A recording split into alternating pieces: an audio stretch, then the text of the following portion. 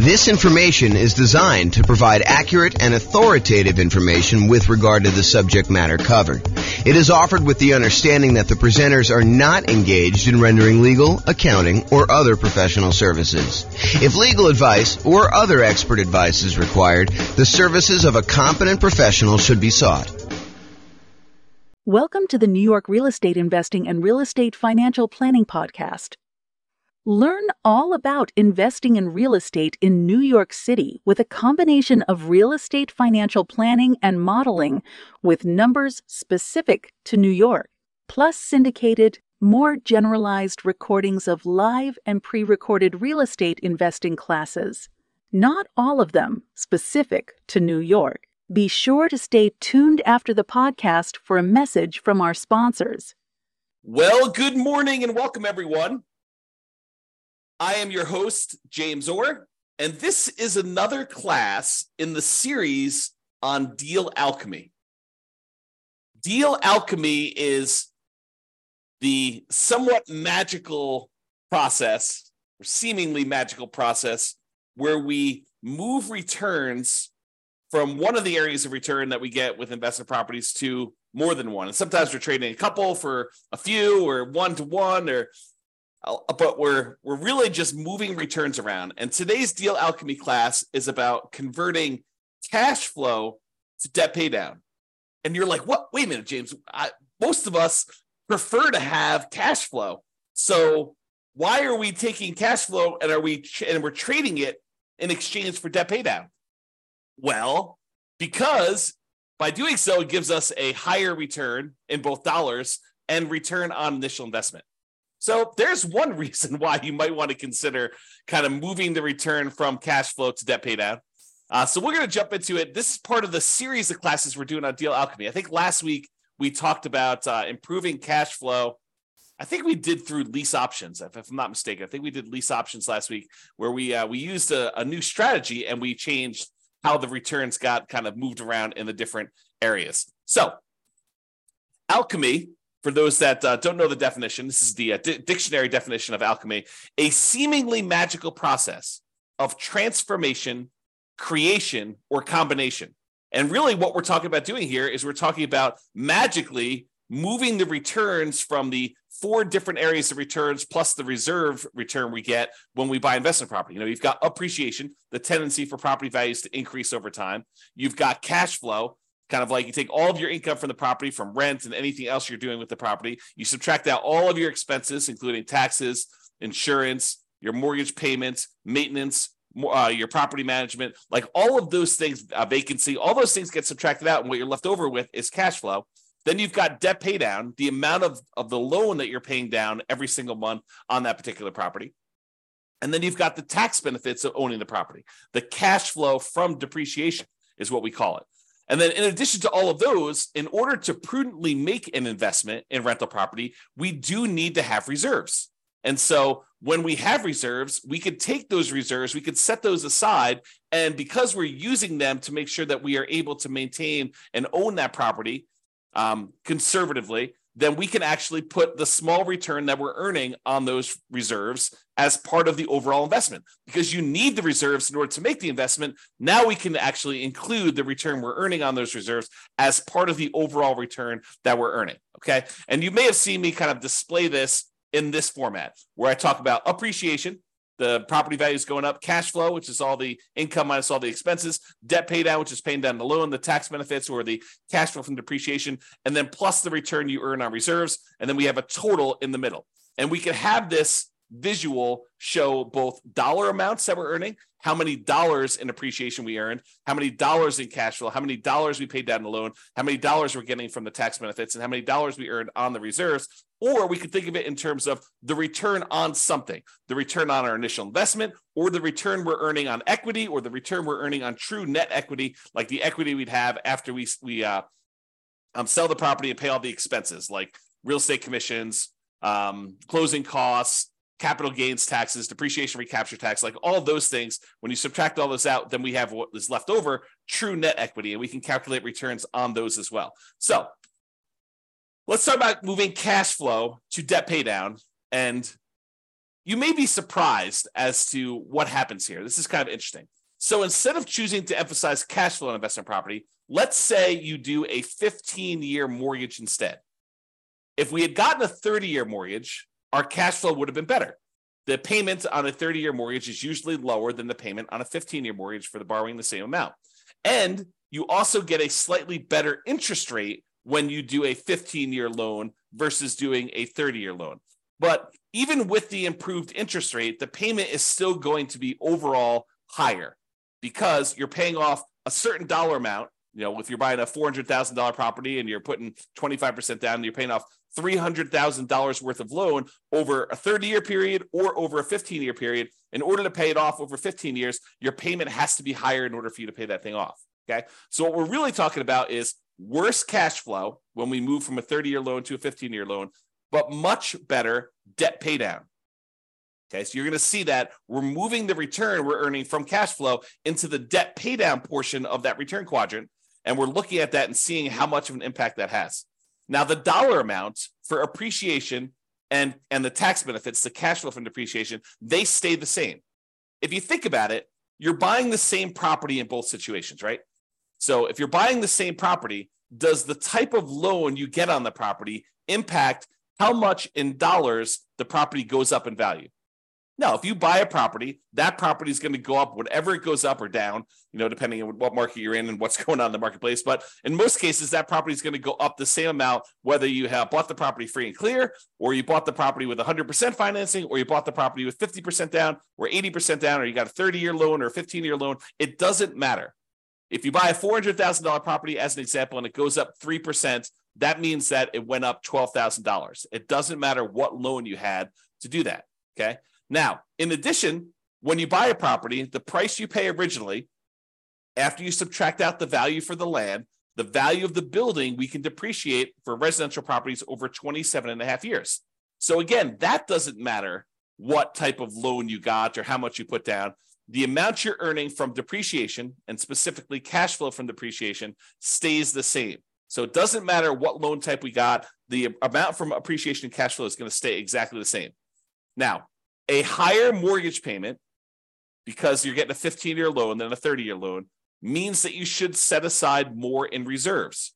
Because when you want to think about your reserves, you're setting aside the money that you need to hold the property for a certain period of time. So for example, if we're setting aside 6 months of reserves, by having a higher mortgage payment, we need to set aside 6 months of that higher mortgage payment rather than the 6 months of the lower mortgage payment we would have if we had put if we had decided to do a 30-year loan.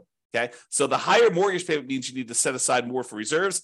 That ends up changing the amount you have in reserves, and therefore the amount you are earning on the reserves.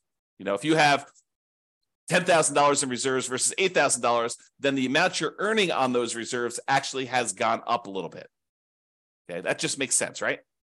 Now, the dollar amount for cash flow, for debt pay down, and for the reserves changes, right? Our cash flow is actually going to go down a little bit. The amount we're paying down on the loan is going to go up a little bit, and the amount we're earning on reserves is going to go up a little bit.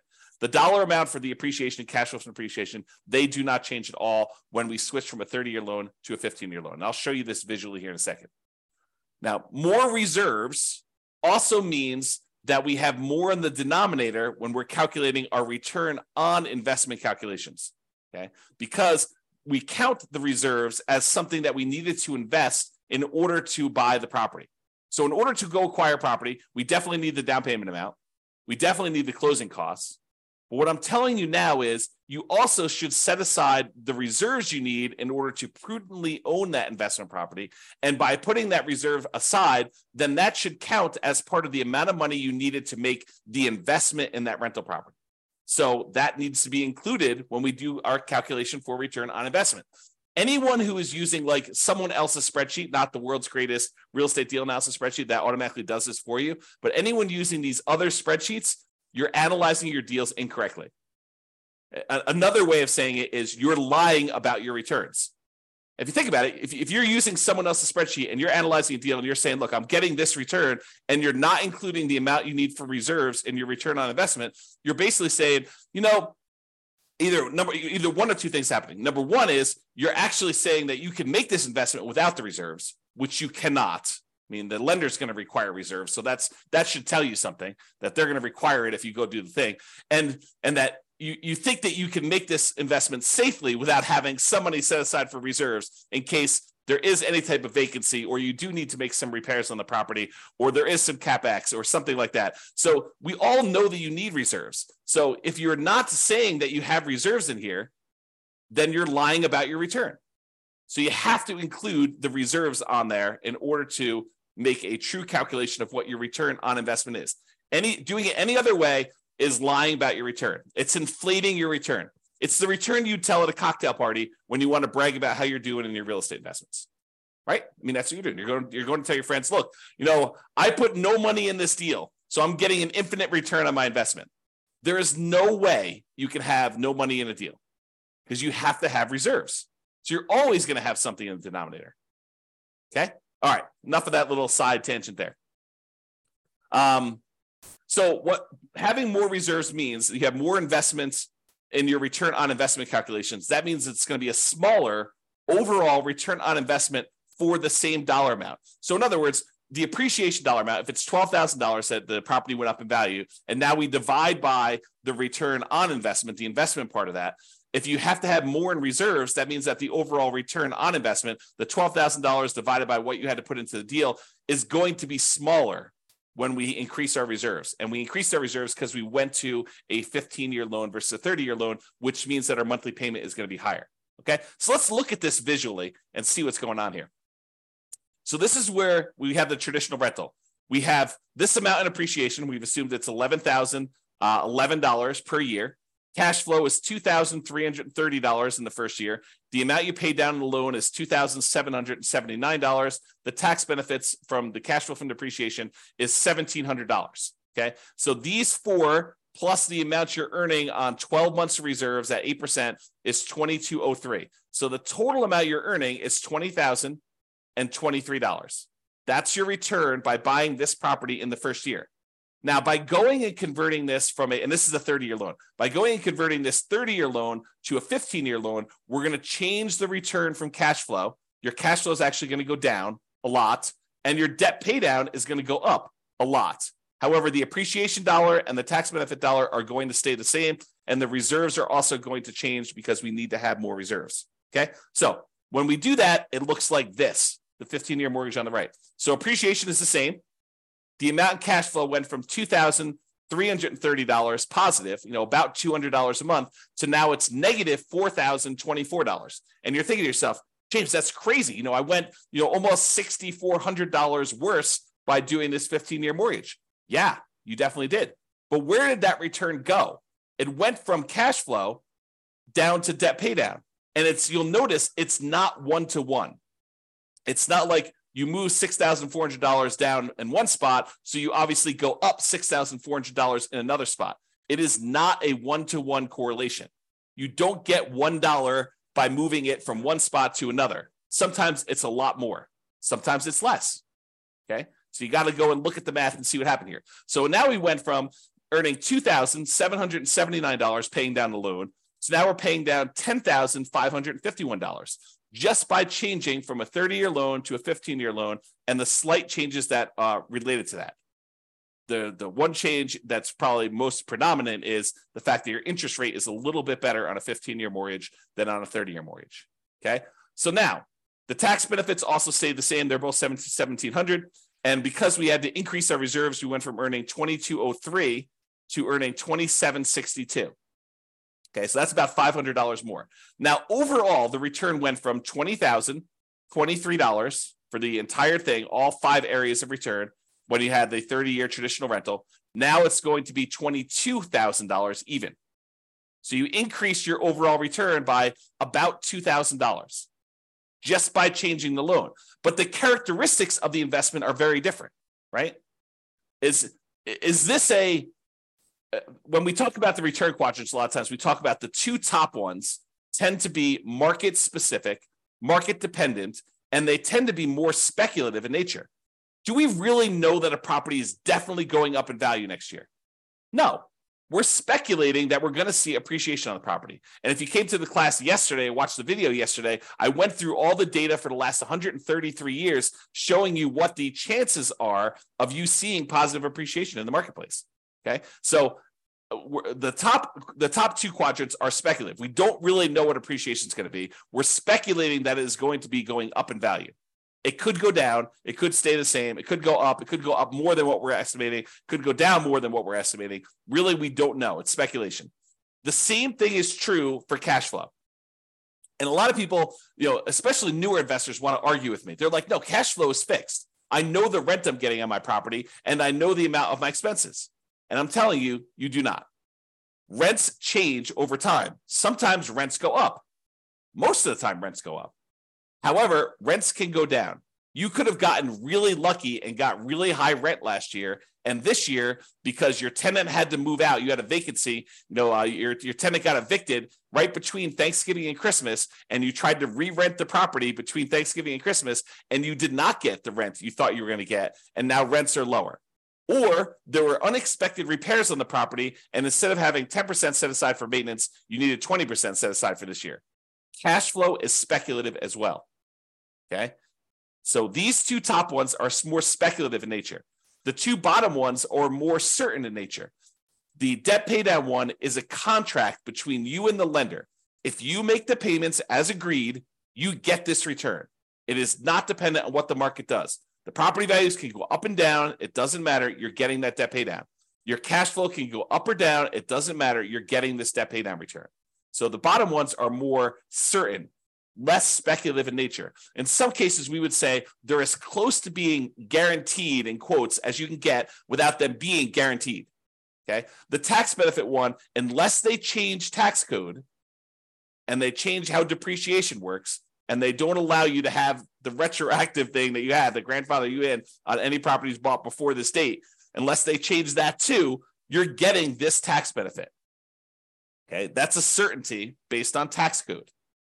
So these two bottom ones are less certain. So what we just did by going from a 30-year loan to a 15-year loan is we moved away from more speculative returns to more certain returns.